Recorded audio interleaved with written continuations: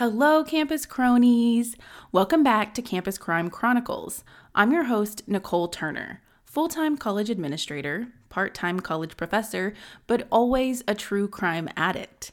In every episode of this podcast, I take a deep dive into some sort of true crime that occurred on a school campus or a crime that's associated with a college or university in some way. For each episode, I rate the seriousness of the crime from 1 to 5 on my serious crime scale, with 1 being completely not serious, possibly even a little humorous from time to 5 being very serious. This episode is rated a 5. In March of 2003, 20-year-old community college student Megan McDonald was severely beaten and murdered, and then her lifeless body was dumped in a remote area.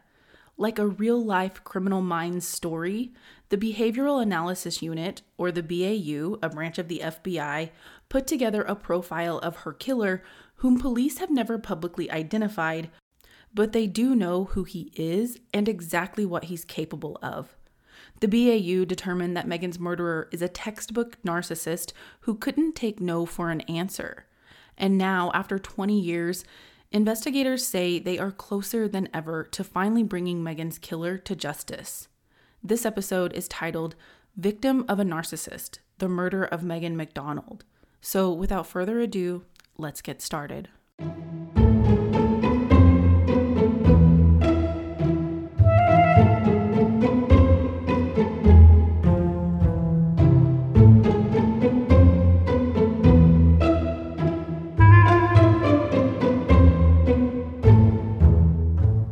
Megan McDonald, the daughter of retired NYPD Detective Dennis McDonald, grew up with her family, her father Dennis, her mother Elizabeth, and her older sister Karen.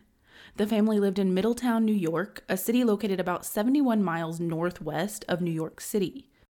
Megan's sister, Karen Whalen, said the family lived there since Megan was 7 months old, so that area in Orange County, New York, is the only place Megan knew, and she loved it.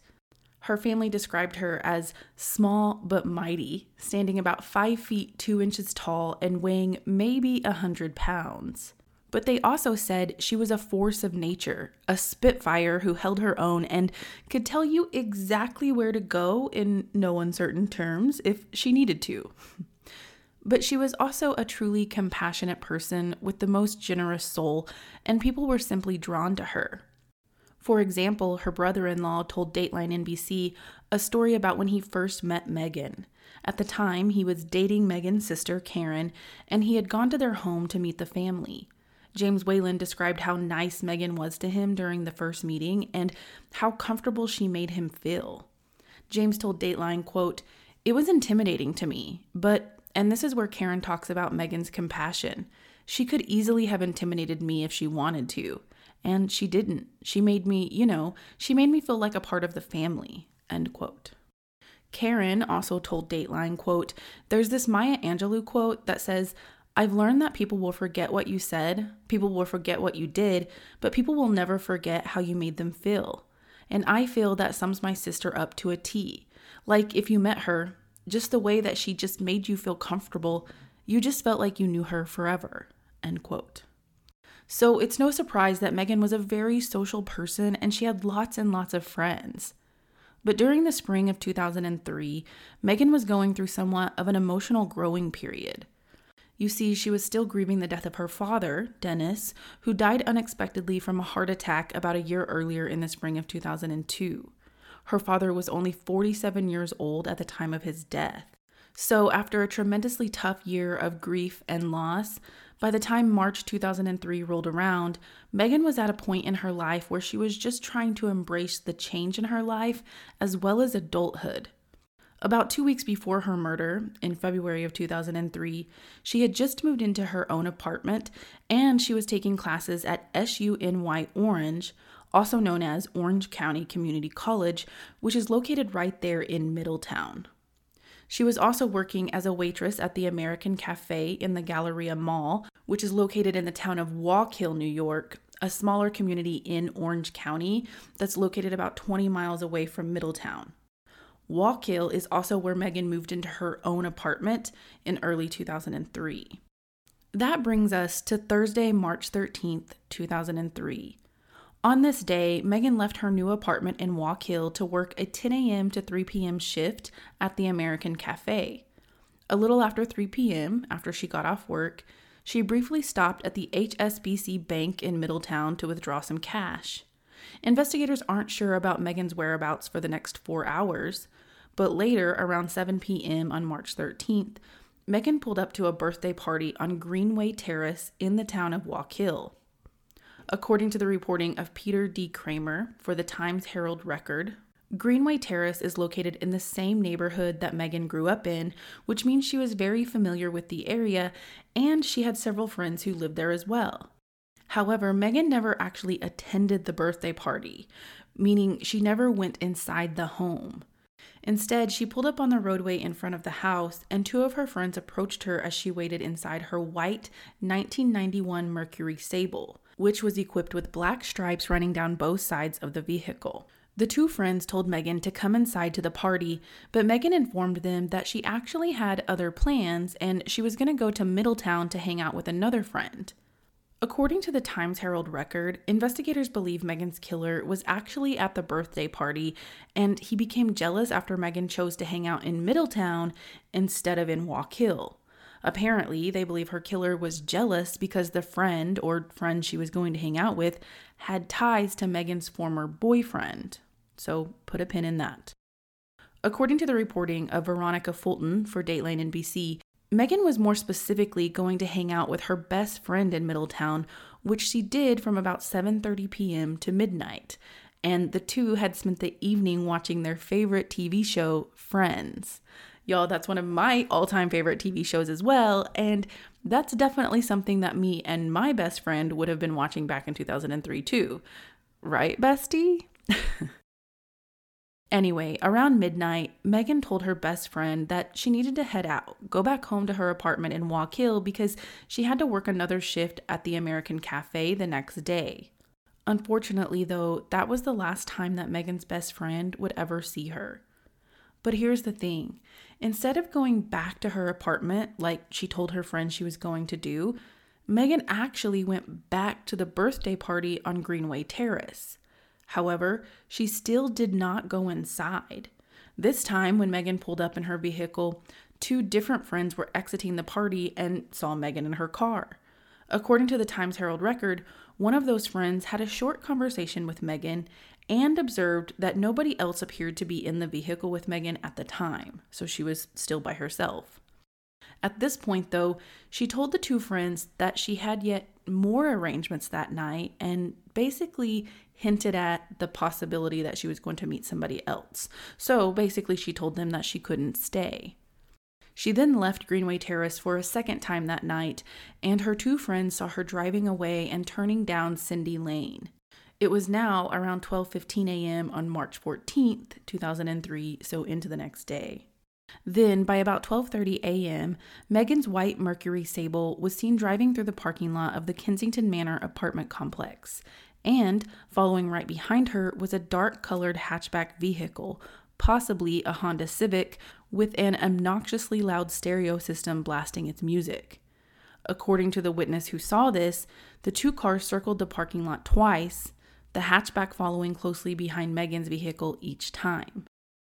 Now, I do want to point out that these apartments are not the same apartment complex that Megan recently moved into by herself. It was a different location altogether, which means there has to be a specific reason why Megan was circling the parking lot of this particular complex. Well, there is. It's because the prime suspect in this case is somehow connected to these apartments. Police won't say exactly how, like if he lived there or whatever, but they do say it is connected and that they do know why Megan was there that night. Police also have not officially identified their only suspect in this case, at least not yet. They are waiting for the right time, and as we get through the episode, you'll understand why. So instead of identifying the man they think is responsible for Megan's murder, they just refer to him as the perpetrator, or the suspect, or the individual. In this episode, though, to try and avoid confusion, whenever I'm talking about him, I'm going to refer to him or this individual from here on out as John. On Friday, March 14th, 2003, Megan did not show up to work her shift at the American Cafe, which was scheduled to start at noon, and her friends and family became increasingly worried when they couldn't get in touch with her as the day went on. Megan's sister Karen told Dateline, quote, "My mom couldn't get a hold of her, and so we then started to worry," end quote. Her family then began to call her cell phone and leave her voicemails, asking where she was and what was going on and if she was okay. Karen's husband, James, elaborated on this and explained how their worry gradually escalated as the day went on and nobody heard from Megan. James said, quote, "You go from, at first, being sort of annoyed or angry to, where are you?" End quote. But the family soon received a call that would tell them exactly what happened to Megan, a call that would rock them to their core and forever change their lives. On Saturday, March 15th, 2003, at around 1 o'clock in the afternoon, a man and his nephew discovered a deceased female on their property off Bowser Road, a remote location about 7 miles away from that Greenway Terrace party. The property owner quickly called authorities to report the body he found. New York State Police responded to the call and were able to identify the female as Megan McDonald through her driver's license. Now police had their work cut out for them, though. It was obvious that they had a homicide on their hands, and solving this case became even more personal for law enforcement when they found out who Megan was. Remember, she was the daughter of a retired homicide detective for NYPD, Dennis McDonald, a detective who unexpectedly passed away the year before in 2002. Dennis had worked for the NYPD for 20 years, and he was even part of the police team that investigated the first terror attack against the World Trade Center back in 1993. So as their investigation began, the New York State Police soon learned that Megan owned a white 1991 Mercury Sable. But here's the thing, her car was not found at the crime scene.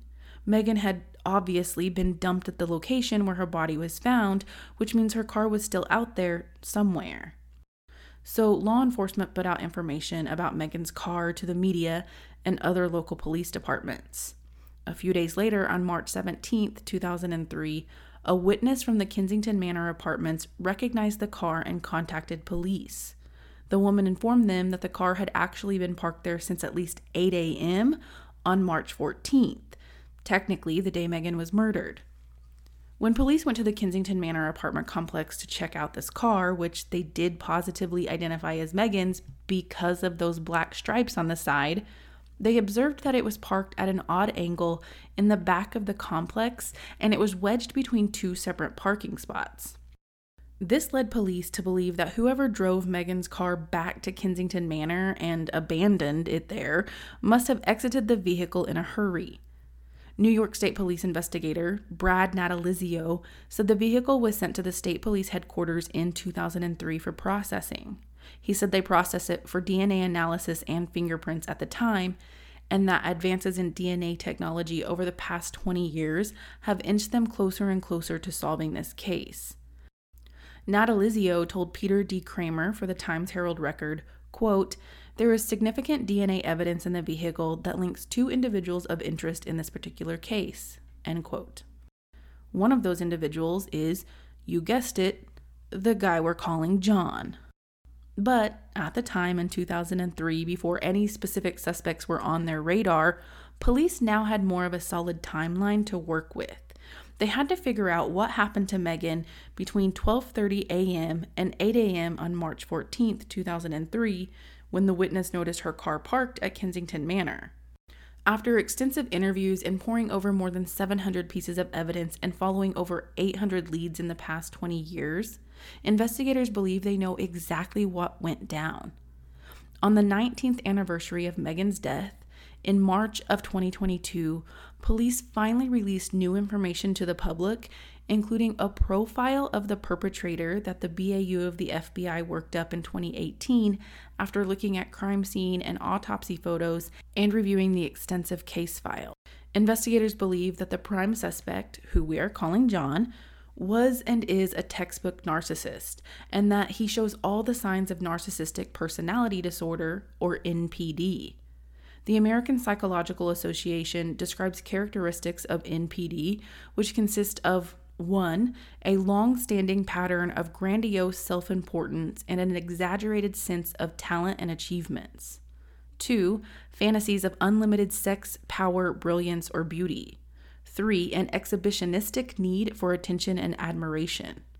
4. Either cool indifference or feelings of rage, humiliation, or emptiness as a response to criticism, indifference, or defeat. And 5.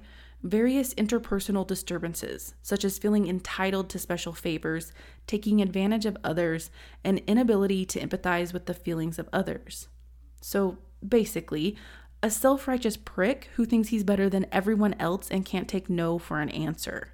Detective Natalizio explained that when someone challenges a narcissist's dominance or their sense of superiority, the resulting quote-unquote narcissistic injury can spark a violent over-the-top reaction, which is exactly what investigators think happened on Bowser Road the night of Megan's murder.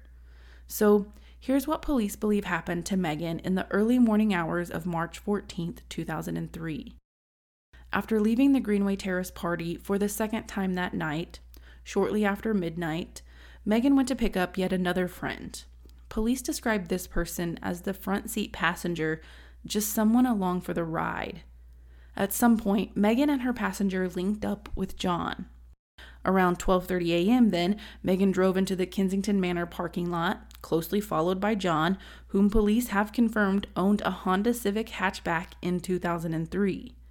At some point, though, John parked his vehicle at Kensington Manor, and then he slid into Megan's back seat. She did not want him to know where her new apartment was, though, so she agreed to drive them out to that remote property on Bowser Road in Walk Hill.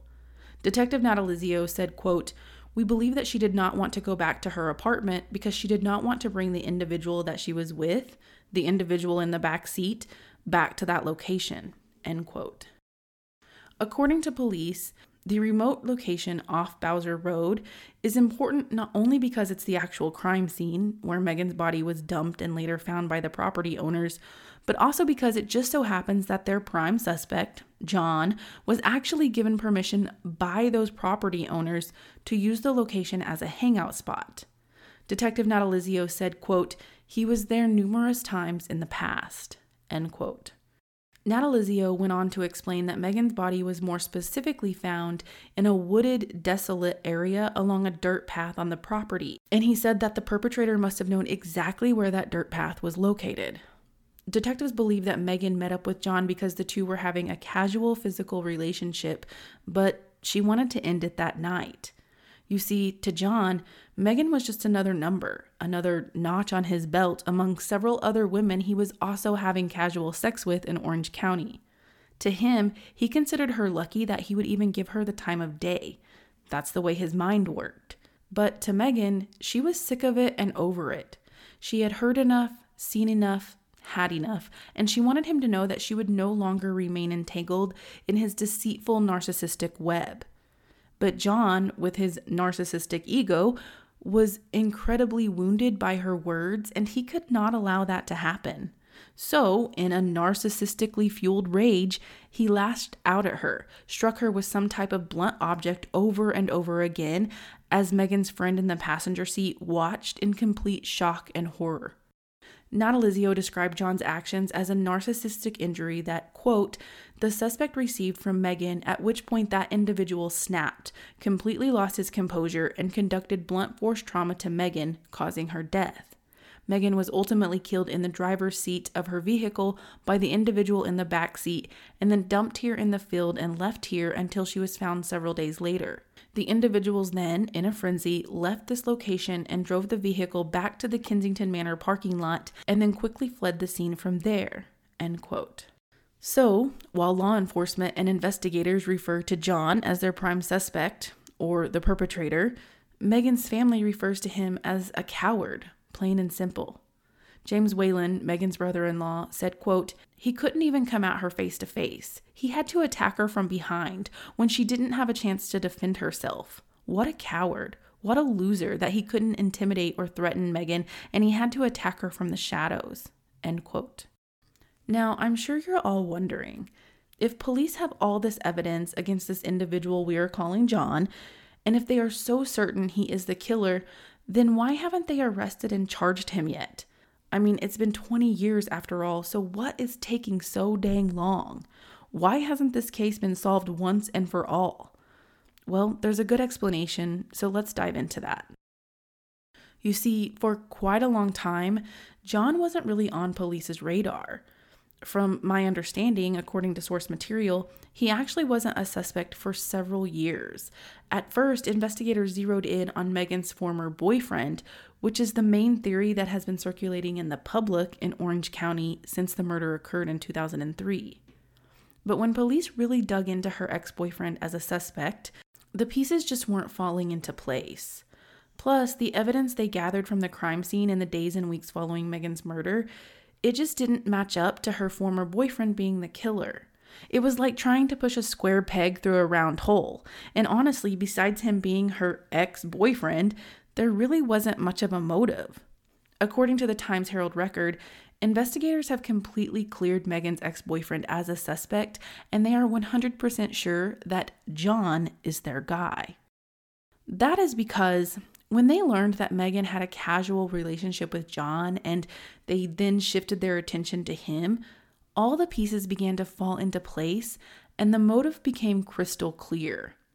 Also, new advancements in DNA technology have allowed investigators to place John in the back seat of Megan's car the night of her murder. According to the Times-Herald record, locations that seemed to be completely random in their timeline before, locations like Greenway Terrace, the Kensington Manor Apartments, and Bowser Road, now suddenly made sense. Okay, so let's recap. They now have a prime suspect with all of this evidence. That still doesn't explain why they haven't made an arrest after 20 years. Well, you see, the information I just shared with you has only come to light in the past few years. And as I previously mentioned earlier in the episode, solving Megan's case has become incredibly personal for many of the investigators working the case, mostly because they are on a mission to bring justice to the daughter of the late NYPD detective Dennis McDonald. And because of how personal it is, they want to ensure that they have a slam dunk case. They can't afford to make a mistake or have any holes that the defense could easily poke through. So they are being thorough. But y'all, it's a particularly personal case for Detective Natalizio, who has worked on it for the past 5 years. Natalizio told Fox News, quote, "Prior to getting promoted to investigator, when I was on patrol, I was actually driving around and my wife, my girlfriend at the time, she texted me and she asked, 'Hey, do you know Megan McDonald?' And I said, 'Yeah, I've heard of her. It's a very popular case in the Orange County area.' And she said, 'If you're ever promoted to investigator, I want you to get that case, and I want you to solve that case because I work with her mom at the hospital.' They were both registered nurses on the same floor. It hits home." End quote. In 2017, after Natalizio began working for the New York State Police as an investigator, he kept that promise he made to his wife and he jumped at the chance to take on Megan's case. And y'all, he hasn't stopped digging since.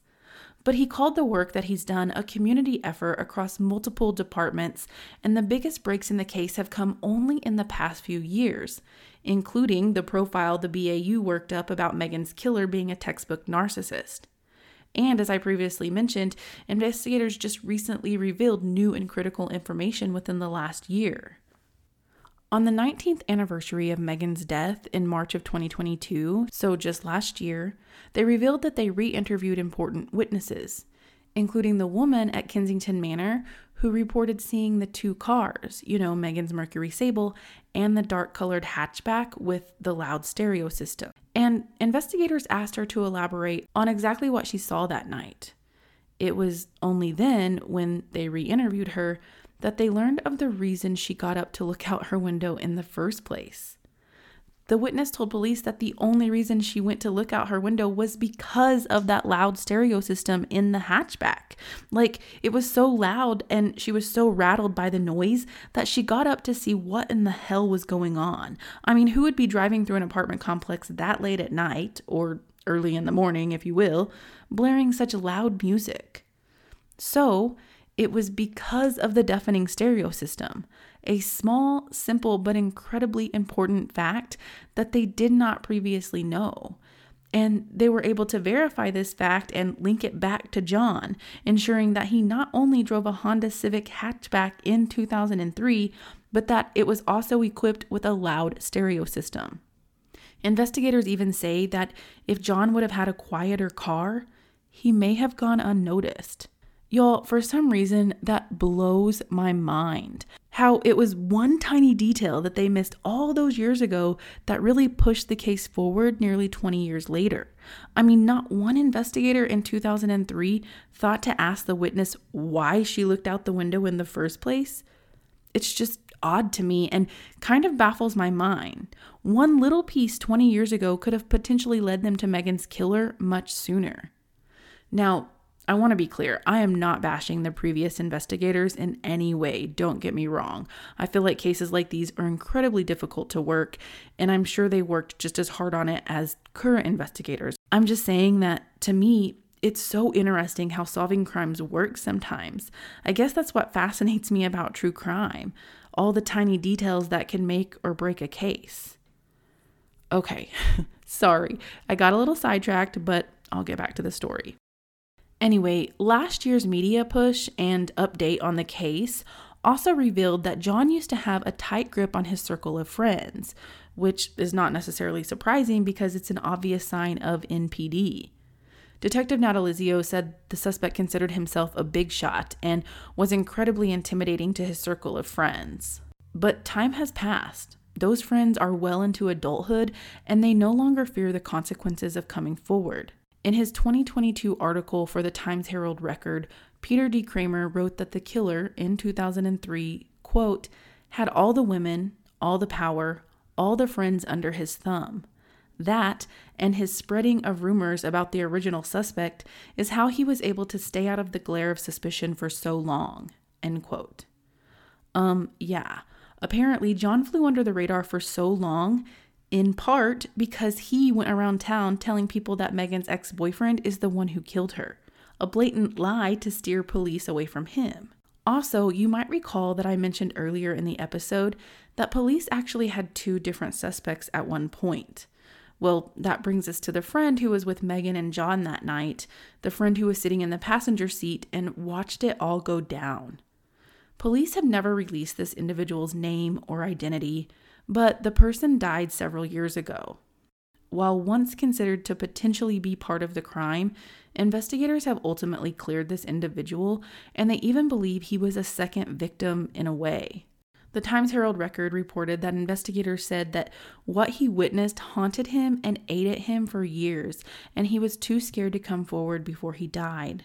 They don't believe he had anything to do with the crime except for the possibility that John might have forced him to drive Megan's car back to the Kensington Manor apartments to dump it.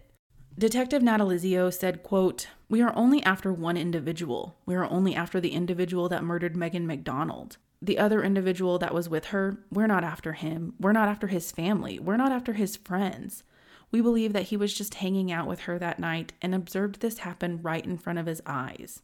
We only want the one individual that did this, the individual who had the motive, and ultimately it was a crime of passion," end quote.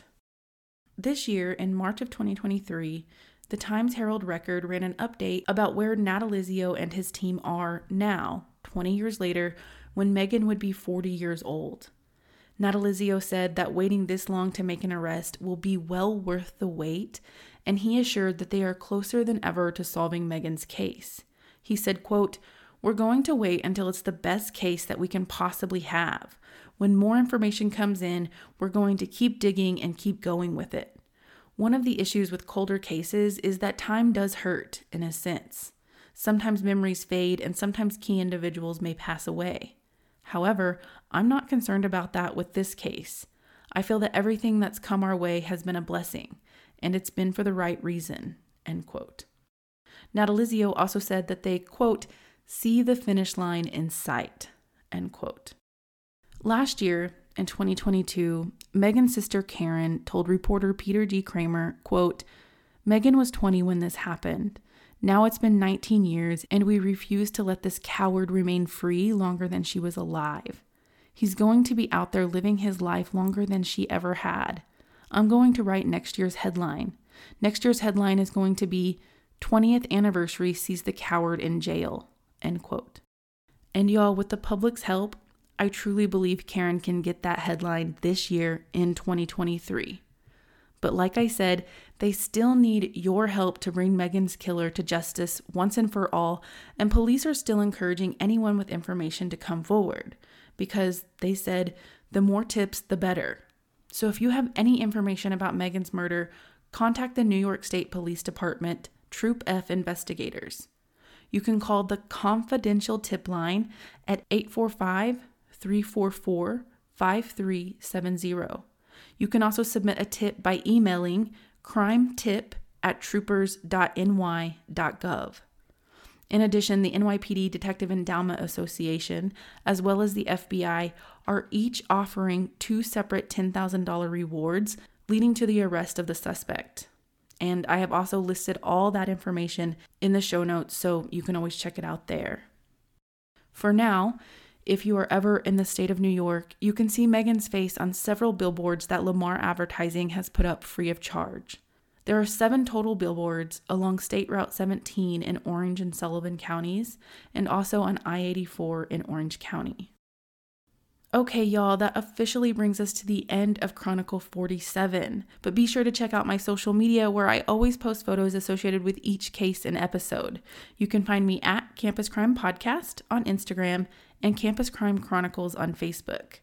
You can also reach me by email at campuscrimepodcast@gmail.com, and be sure to keep checking out my TikTok for some additional campus crime stories. Also, y'all, please don't forget to review Campus Crime Chronicles on Apple Podcasts or wherever you are listening right now. I'm still trying to reach 100 reviews on Apple Podcasts, and y'all, I am inching closer and closer. I think I only need like 6 more reviews to reach my goal. So if you haven't left me a review yet, that is your homework. That's right, I'm giving y'all an assignment. You go review me on Apple Podcasts or wherever you listen so I can get those reviews. I promise you guys, it really does help others know that this podcast is out there. So the more reviews, the better. The more reviews that I have, the more Apple likes it and puts me in the rotation and shows people that I'm out there. So, help me get to 100. Okay, well, that's all for today. So bye for now. Campus Crime Chronicles is researched, written, and recorded by me, Nicole Turner, and it's edited and produced by Giari Gassaway. Tune in again in 2 weeks for the next Chronicle.